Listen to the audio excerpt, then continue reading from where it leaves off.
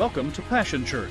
For more information about Passion Church, please visit us online at www.passionchurch.tv. Now let's join the service already in progress.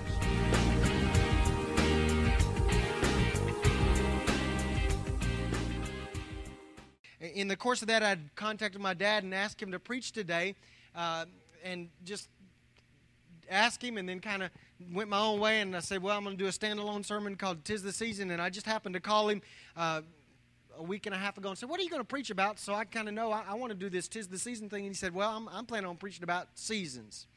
And I went, okay, God, if you must be saying something, because we hadn't talked.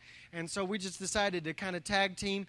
And so my dad is going to come and bring the word this morning. I will tell you this, he's doing 2 separate sermons this morning, 2 different messages, one this morning and one for the late service. So if you want to stay for a double dose, you're welcome to do so. But would you please welcome my dad as he brings the word this morning?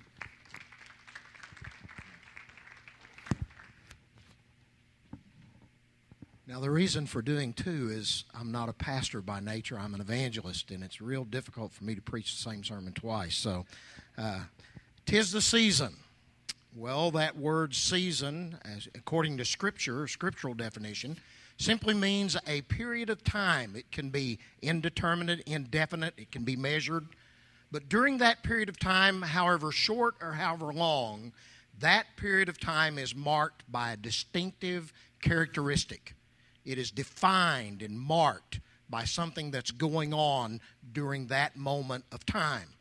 And so, 'tis the season now, right now. This is the season.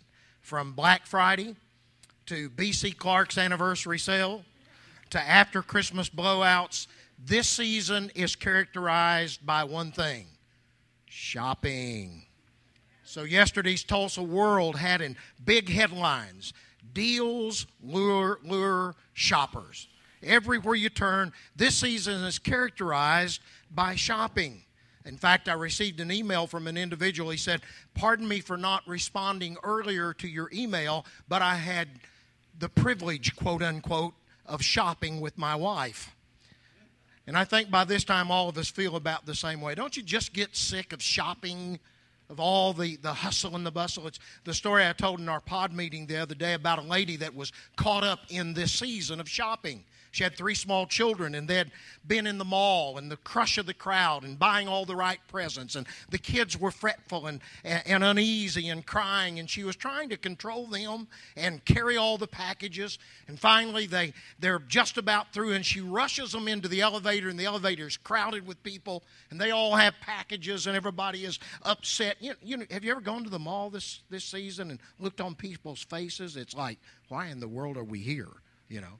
And so in the midst of all that, she thrust all the kids in the elevator, and in frustration and desperation, she says, whoever thought this Christmas thing up ought to be taken out and shot.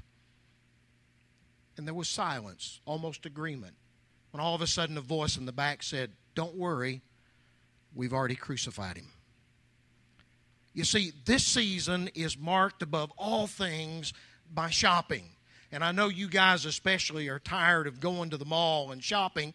And so I found the top 10 list of things for husbands to do to occupy themselves while their wives are busy shopping. Would you like to hear that? Number 10, when you go into the mall, set all the alarm clocks in the housewares department to go off at 5-minute intervals. Number 9, make a trail of tomato juice on the floor leading to the restrooms. Number 8, walk up to an employee and tell them in an official tone, code 3 in housewares, and stand back and watch what happens. Number 7, go to the service desk and ask to put a bag of M&Ms on layaway. Number 6, when clerks ask if they can help you, begin to cry and ask, why can't you people just leave me alone? Number 5, look right into the security camera, use it as a mirror, and pick your nose. Number 4, while handling guns in the hunting department, ask the clerk if he knows where the antidepressants are. Number 3, hide in a clothing rack, and when people browse through it, yell, pick me, pick me, pick me. Number 2, when an announcement comes over the loudspeaker, assume the fetal position and scream, no, no, it's those voices again. And then the one I like best. Guys, this is the number one thing you can do while your wife's shopping. Go into a fitting room, shut the door, wait a while, and then yell very loudly, "There's no toilet paper in here." So, 'tis the season. Well, that's what I want to talk to you about. Seasons. A period of time, indefinite, indeterminate, can last a second, it can last thousands of years, but it is marked by a distinct quality or a distinct feature. We talk about seasons all the time. Seasons of joy, seasons of sorrow, seasons of trouble, tribulation, sickness, growth, prosperity, recession, peace, war, change, transition, restoration, refreshing. We talk about seasons. But the Bible is different, and it tells us that the Holy Spirit is our manager. And the Holy Spirit takes these seasons of our life, these times marked by certain characteristics, and uses them to accomplish and to produce within us His purpose and His destiny. The Holy Spirit is at work in your life. And so He takes every season of your life, regardless of how it is characterized or defined, and He manages that season to manage you, to bring you to spiritual growth, to spiritual maturity, to bring you into His image. Or as James chapter 1 verses 2 to 4 says, like this: the Holy Spirit brings us to completion so that we will be perfect and entire and we will lack nothing. Well, what does that mean? In other words, he said, God is going to use these periods of time in your life to perfect you, to fit you for the task. In other words, so that you will grow up into His image and you'll be prepared to do His will. Not only so that you'll be perfect, but that you'll be entire. You will not be disqualified or disabled, so that there will not be anything in your life that disqualifies you from accomplishing the purpose of God. And ultimately, he says, so that you would lack nothing, that you would not be deficient in anything, so that you can come to the praise of His glory and you can fulfill the purpose and the destiny of God in your life. So the Bible says God is aware that there are seasons and periods of time, and they're defined by different characteristics, but the Holy Spirit is at work in every one of them. And the ultimate end is that He brings you into His image, that He fits you for the task, that He makes you complete and entire, lacking nothing, so that you will come to the praise of His glory and you will produce the ultimate will of God. And so some seasons are great, aren't they? Seasons of joy, seasons of peace, seasons of restoration, seasons of prosperity. We like those. And then there's some others that we just tolerate. Seasons of transition. We don't like that one very much, but we endure it. Seasons of change. We just tolerate the change. And then there are some seasons that we can't stand, that we hate. And those seasons are the ones I want to talk to you about. For there is one in particular that I believe that we don't talk a lot about, but that God's Holy Spirit wants to use to bring you to completion. And it is a season of finding out. It is a season of bringing to light that which is hidden, so that will lead to forgiveness. I want you to turn with me to Psalm chapter 32. And let's read David's psalm. It's interesting that it starts out a psalm of David, maskil. And that Hebrew term, maskil, is indefinable. It could be a musical term. Julie would relate to that. It's something that a musician would write to inform the choir and the musicians either how to sing it or how to play it. But there's another definition in the Hebrew. It means a teaching. So literally this says, this is a song of David that is to be used for teaching. He wrote it for the choir, so that as the choir sings this song as a special on Sunday morning, it would teach the congregation. Notice what he says. Blessed is he whose transgression is forgiven, whose sin is covered. Blessed is the man unto whom the Lord imputeth not iniquity, and in whose spirit there is no guile. When I kept silence, my bones waxed old through my roaring all the day long. For day and night thy hand was heavy upon me. My moisture is turned into the drought of summer. Selah. I acknowledge my sin unto thee, and my iniquity have I not hid. I said, I will confess my transgressions unto the Lord, and thou forgavest the iniquity of my sin. Selah. For this shall every one that is godly pray unto thee in a time, in a season, when thou mayest be found. Literally it says, for this shall every one that is godly pray unto you, so that in the season of finding out, in the season of uncovering, you will be found. Surely in the floods of great water they shall not come nigh unto thee. Thou art my hiding place. Thou shalt preserve me from trouble. Thou shalt compass me about with songs of deliverance. Selah. I will instruct thee and teach thee in the way which thou shalt go. I will guide thee with mine eye. Be ye not as the horse or as the mule, which have no understanding, whose mouth must be held in with bit and bridle, lest they come near unto thee.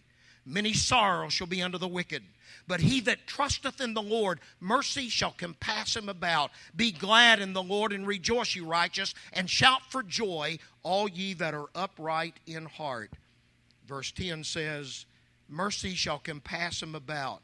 It literally says, the Lord's unfailing love will surround him. And so what this psalm is about is a time of trouble. A time when God finds out something in your life. When God uncovers that which is hidden. When the Holy Spirit brings back that which you've done wrong. And in that time of trouble, it feels like literally that all hell has broken loose against you. Everything that you thought was hidden and covered is suddenly made known. And David, the psalmist, expressed it like this. It is like a dam breaking on the river. And the flood of great waters comes against you to sweep you away. Have you ever felt like that? Have you ever felt like a time in your life when God was kind of mad at you? One man said God was out to kill him. He just kept missing. Let me read you a story. His name is Brian.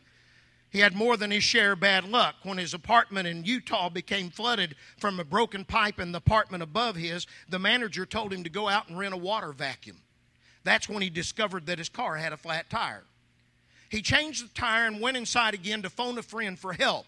But the electrical shock he got from the phone so startled him that he inadvertently ripped the phone off the wall. Before he could leave his apartment a second time, a neighbor had to kick his door down because by now water damage had jammed it tight. While this was going on, someone stole his car. But it was almost out of gas, so he found it just a few blocks away. He then had to push it to a gas station where he filled up the tank. That evening, he attended a military ceremony at the university he was attending. He injured himself severely when he somehow sat on his bayonet, which had been tossed in the front seat of the car. Doctors were able to stitch up his wounds, but no one was able to resuscitate 4 of his canaries who were crushed to death from the wet falling plaster in his apartment. After arriving home and slipping on the wet carpet where he badly injured his tailbone, he said, I began to wonder if God wanted me dead, but he just kept missing. Have you ever felt that way? There are times when it seems like God brings to light situations that we thought were hidden and covered. And he does it for a purpose. Now we know that at the end of the age, all of us will stand before the judgment seat of Christ.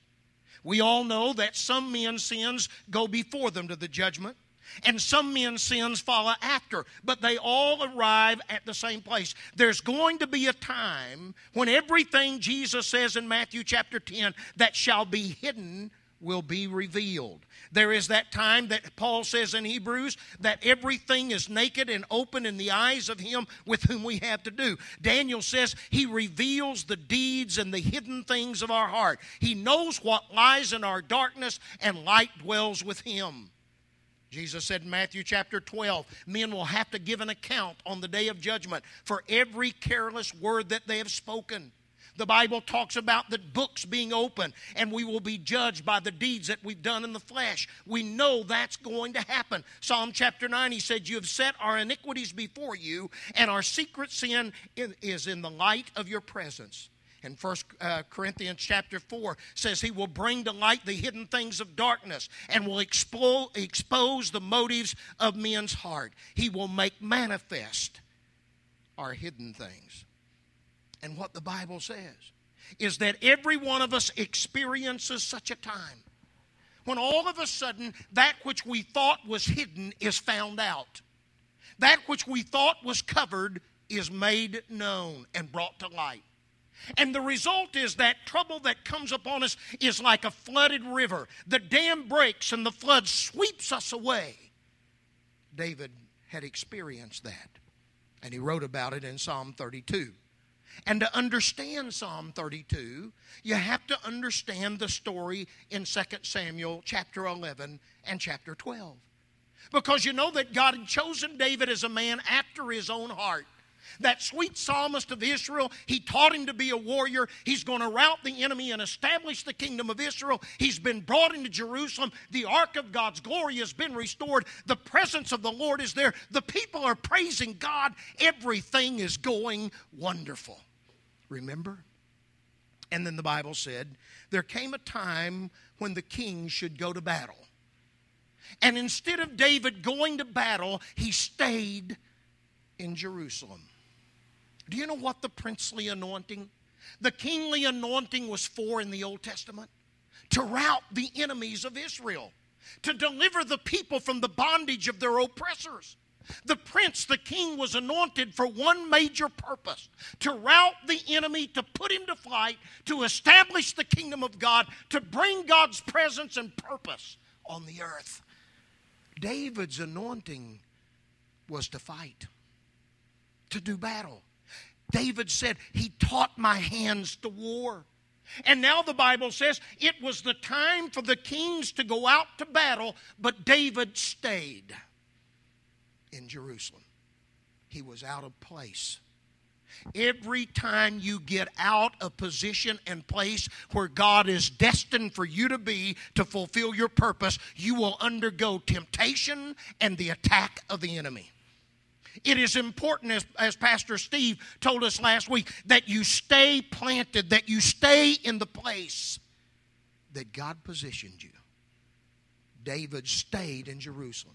And immediately the Bible said, while he was out of position, he saw the nakedness of Bathsheba. And instead of averting his eyes and keeping his commitment to God, he allowed lust to build into his heart. And the Bible said he sought information. Now, don't misunderstand that. David knew who Bathsheba was. She was the granddaughter of his most trusted advisor. She was the granddaughter of Ahithophel. He watched her grow up in his court, and he already knew who she was, and he knew something about her. She was married to Uriah the Hittite. And Uriah the Hittite was with Joab and the army of Israel in the battle where David was supposed to be. He stayed, he saw, he sought, he sinned. He brings her to him and commits adultery. And then she gets pregnant. And he knows it. And instead of confessing his sins, instead of falling on his face before God, this man that was described after the heart of God covers his sinfulness. Do you remember what he did? The moment he found out that Bathsheba was pregnant with child, he knew that all of Israel would know this sinfulness in his heart. And I have to hide it. I have to cover it. And so he brings Uriah the Hittite home from battle and brings him to his palace to a great feast. And when the feast is over, he says, now, go down and spend time with your wife. And Uriah says, as long as the ark of God's glory is out on the battlefield, and my fellow comrades in arms are facing the enemy, and at the cost of their life, I will not go down to my house. The next night, David brings him back and gets him drunk, thinking that in his drunkenness he will go into Bathsheba and the sin will be covered. And Uriah refuses. Drunken as he is, he turns aside and does not go into his own house. And finally, in desperation, David contrives a plan to cover his sin. And he sends to Joab and says, when you get into the battle, I want you to bring Uriah the Hittite to the front, right up against the wall where the valiant man and the arrows come the worst. and then withdraw and leave him by himself. And Uriah is killed. And the moment the word that Uriah is dead comes to Jerusalem, then David takes Bathsheba, and for 9 long months, he covers his sinfulness. Can you imagine? 9 months while she is pregnant before the time of birth. Every day of that 9 months, he has covered the sinfulness of his own life. It's hidden. No one knows. Uriah is dead, and Bathsheba is David's. And then all of a sudden, God formulates a season, a time of bringing to light and finding out. And Nathan comes to David, wonderful prophet of God, courageous man, walks into the throne room, looks at David and says, I want to give you a story, a parable. There was a rich man and a poor man in the same town. And the rich man had the abundance of prosperity and flocks and sheep everywhere. And the poor man had one little ewe lamb. And he loved that little lamb. And he raised it at his own side, and he fed it and nourished it with his own substance. And it grew up to him like a child, like a daughter. And the rich man had guests coming. And in throwing a feast for them, the rich man, instead of taking out of the abundance of his flock, took that poor man's one little sheep and killed it and fed his guest. And the moment David heard that, he becomes incensed. Anger rises up in his heart. He rises up off his throne and gives a judgment and pronounces the judgment of God upon such a despicable act. And he says, that man will surely die, and he will restore fourfold everything he's taken away. And Nathan said, David, you are that man. Isn't it amazing how angry we get at the sins of others while not facing our own?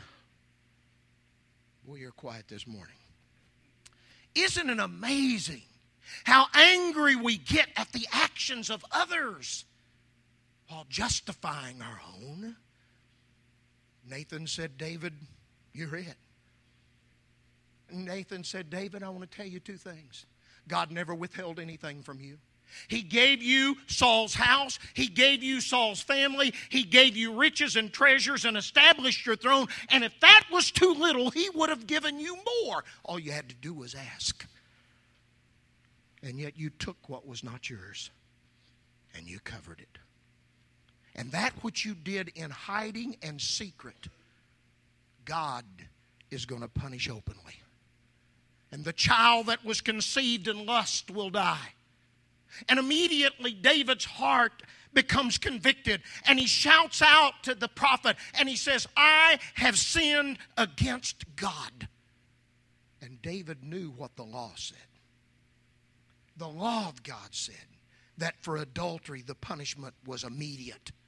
That David and Bathsheba would be carried outside the gates of Jerusalem. The elders of the city would pronounce the law and the judgment of God upon them, and they would be stoned until they died. David knew that. I have sinned against God.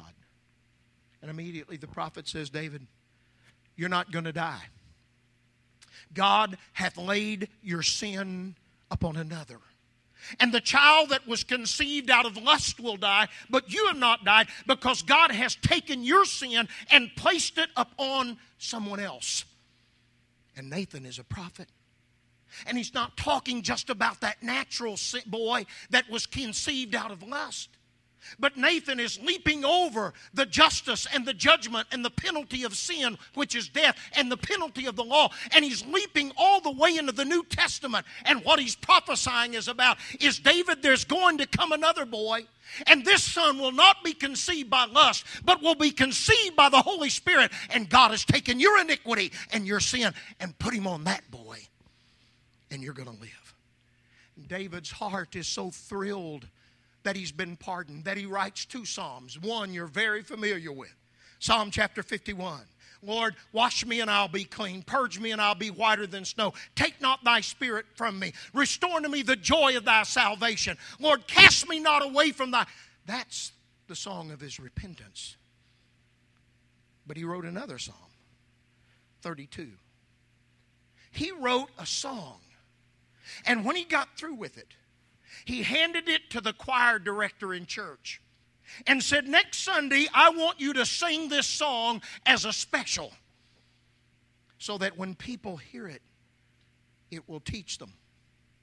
They'll learn from what happened to me. You talk about a man after God's own heart. You talk about being transparent. That would be like me standing up Sunday morning and saying, oh, by the way, I want to tell you this great sin I committed this week so that you'll learn. We're not quite that transparent, are we? But David was. David said, what I want you to know is that everything that's hidden in your life will one day be found out.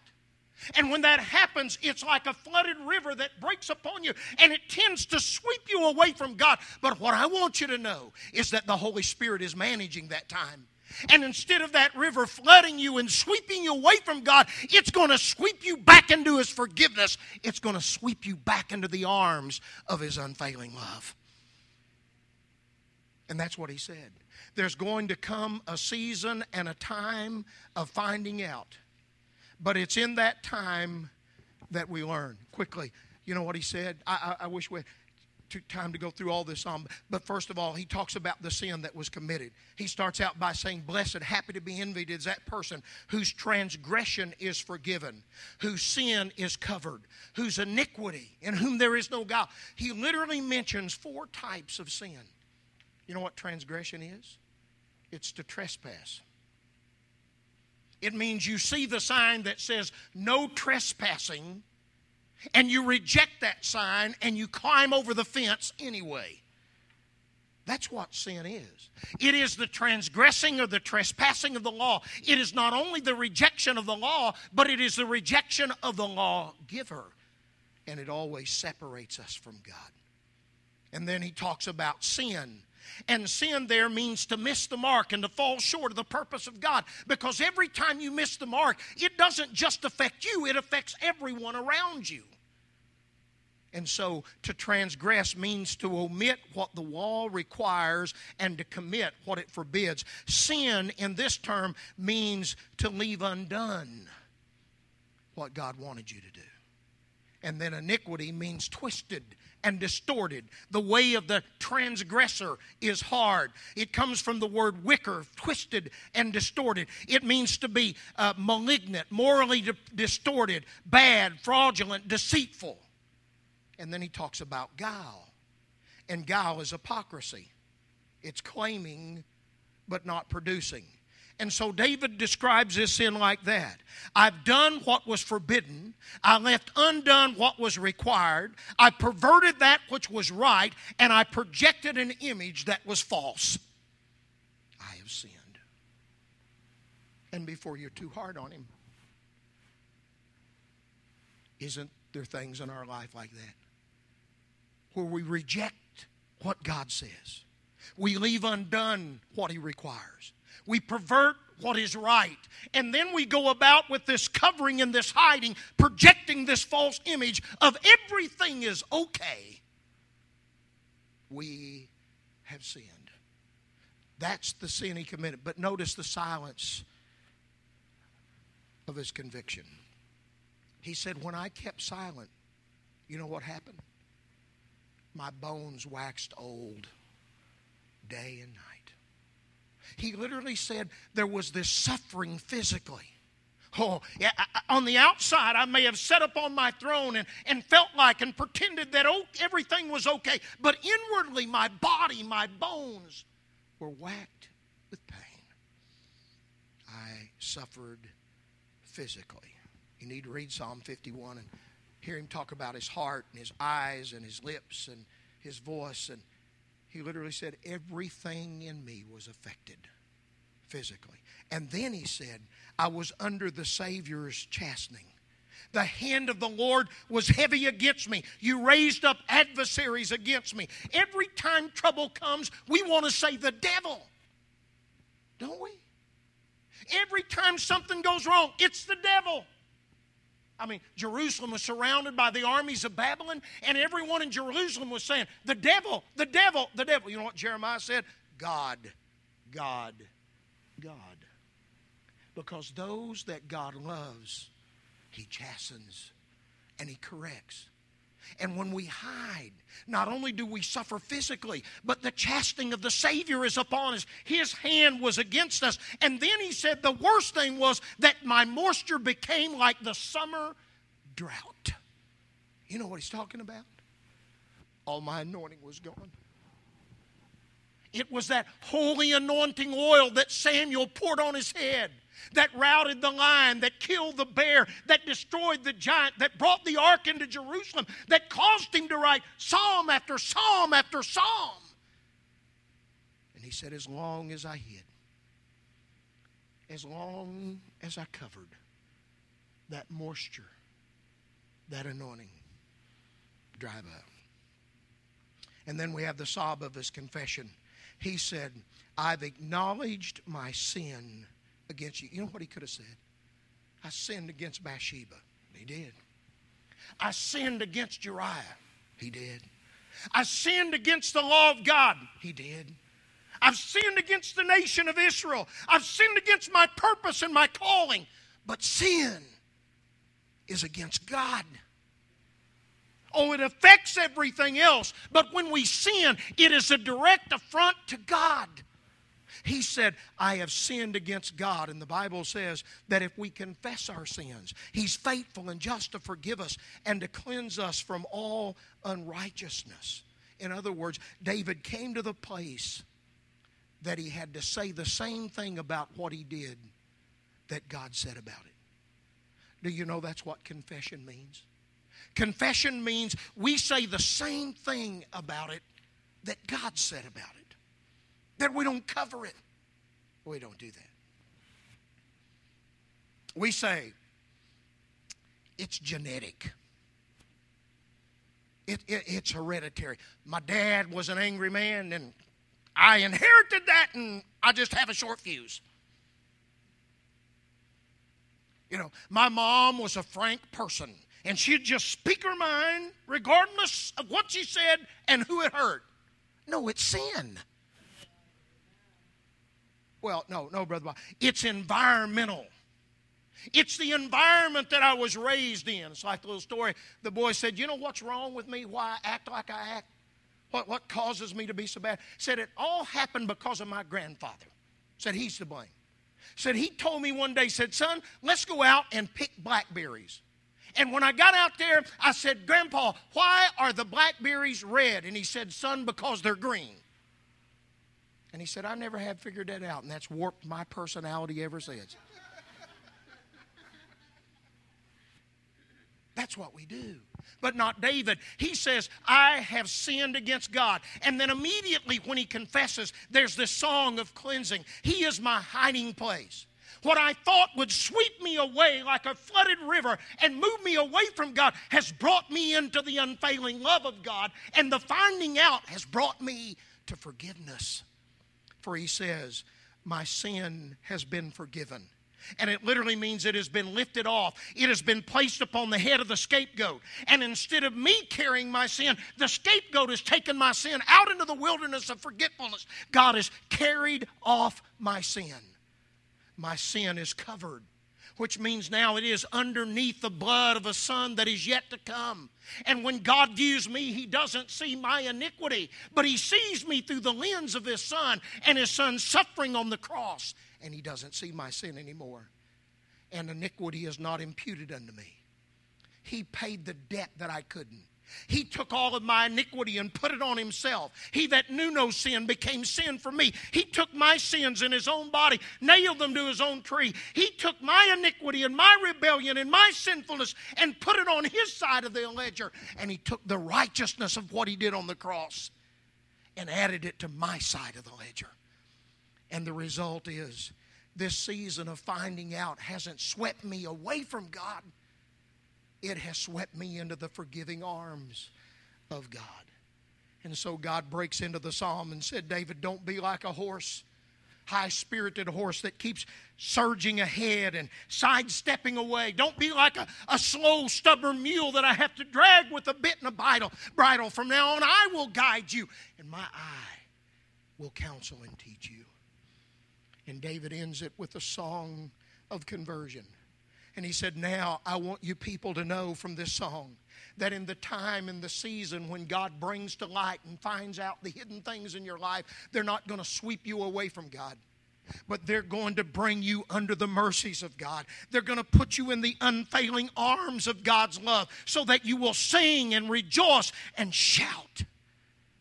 And instead of a time of trouble, it's a time of restoration. It's a time of healing and a time of forgiveness. I close with that New Testament example of the prodigal son. There's none better. Luke chapter 15. Demands his part of the father's inheritance, shows disrespect to his father. You know what the law said? If you despised or rejected or showed disrespect to your father, the elders of the city would take you outside the gates and stone you. That was a capital offense.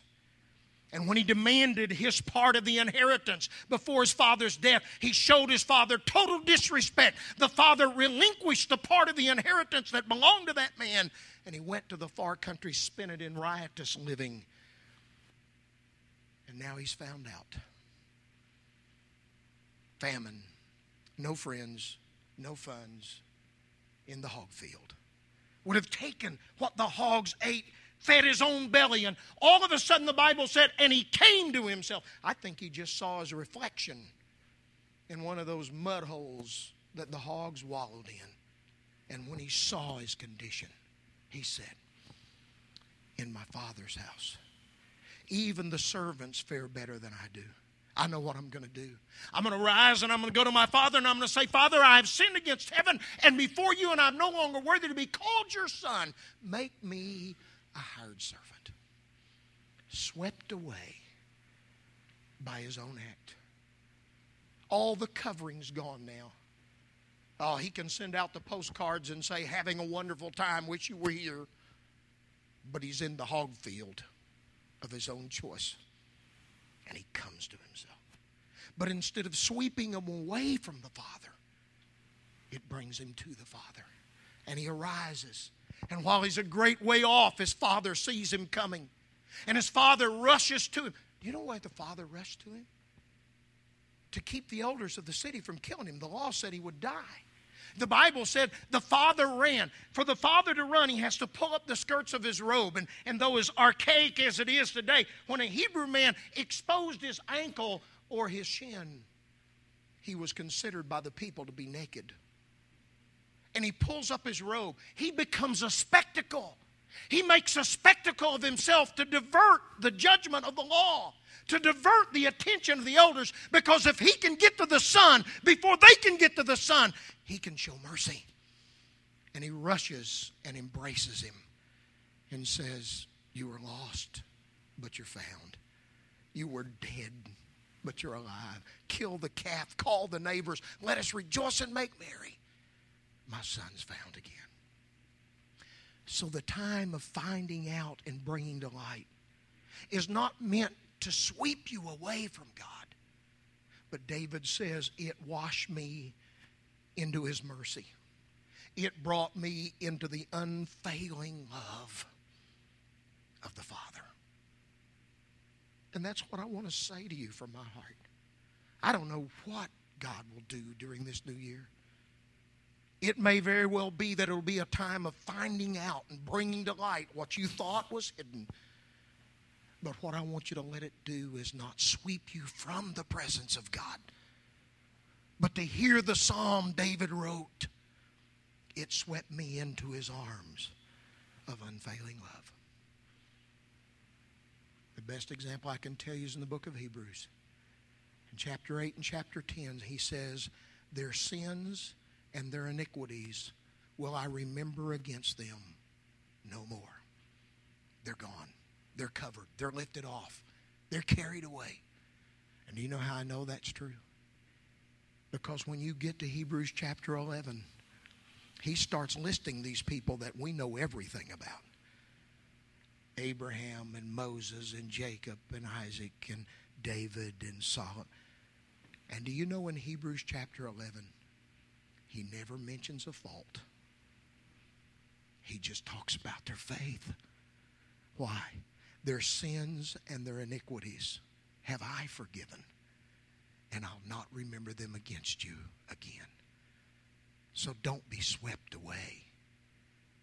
Be swept into the arms of His unfailing love. Father, thank you right now for your presence. Thank you for the presence of the Holy Spirit. Because you are our manager. And you take every season of our life to bring us into your image and to make us to the praise of your glory and to restore your purpose and your destiny for our life.